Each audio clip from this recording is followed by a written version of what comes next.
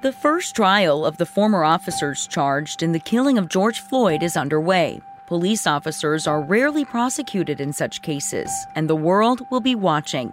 The Minnesota Public Radio newsroom, which has followed this case in detail from the beginning, will bring listeners updates on this monumental trial and the consequences it holds for the city and the country.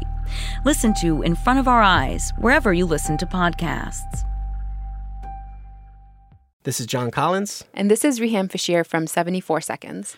We wanted to tell you about a new podcast from our colleagues at WBEZ and the Chicago Tribune.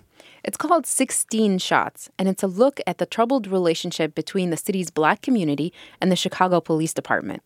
It tells the story of the fatal shooting of Laquan McDonald in 2014 and the fallout after the police department was forced to release video of the shooting. And it's going to cover the trial of the officer who killed McDonald as it happens. The events we covered in 74 Seconds were only a piece of a larger national conversation about policing and justice. And 16 Shots adds even more to the discussion. The first episode of 16 Shots just dropped. You can find it anywhere you get your podcasts. Here's the trailer. On October 20th, 2014, a call came into Chicago police about someone breaking into trucks and stealing radios on the city's south side. Anybody close? They found a Black teenager named Laquan McDonald. He was holding a knife. Backup was called. Anybody have a taser? How about 40 in Keeler for 815 Robert? Looking for a taser. Armed offender. And Jason Van Dyke, a white Chicago police officer, responded. Let me know when he's in custody, guys. Fired by the police. Fired by the police squad. Within moments of arriving on the scene, Van Dyke emptied his gun, all 16 bullets, into Laquan McDonald, killing him. There is breaking news from Chicago's southwest side. A 17-year-old boy... The night Officer Van Dyke killed McDonald, police on the scene agreed on a story. They say that the teen closed in on them, weapon in hand. They had no choice but to shoot a... Police say this was a clear-cut case of self-defense. The problem was, witnesses, an autopsy, and a dashcam video would contradict that story. A judge ordered the city to release the video, and when Chicagoans saw it, many took to the streets.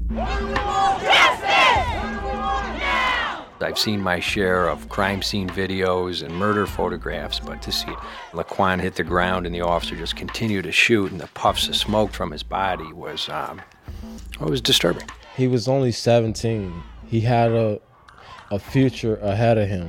Black people die for issues that other people don't die for. You know, you die because you didn't turn on the turn signal.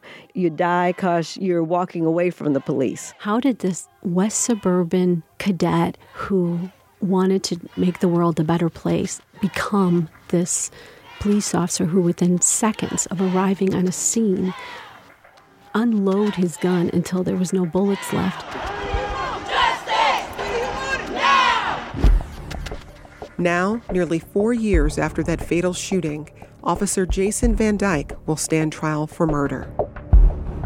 I'm Jen White, and starting soon, WBEZ and the Chicago Tribune bring you a new podcast series, 16 Shots, the police shooting of Laquan McDonald. We'll look into the circumstances that brought the video and allegations of a cover-up to light, how it sparked social outrage and a federal investigation. And when the trial starts, we'll be there. 16 Shots. Find us at wbez.org/16shots and subscribe wherever you get your podcasts. Charlie, got you going. You guys okay?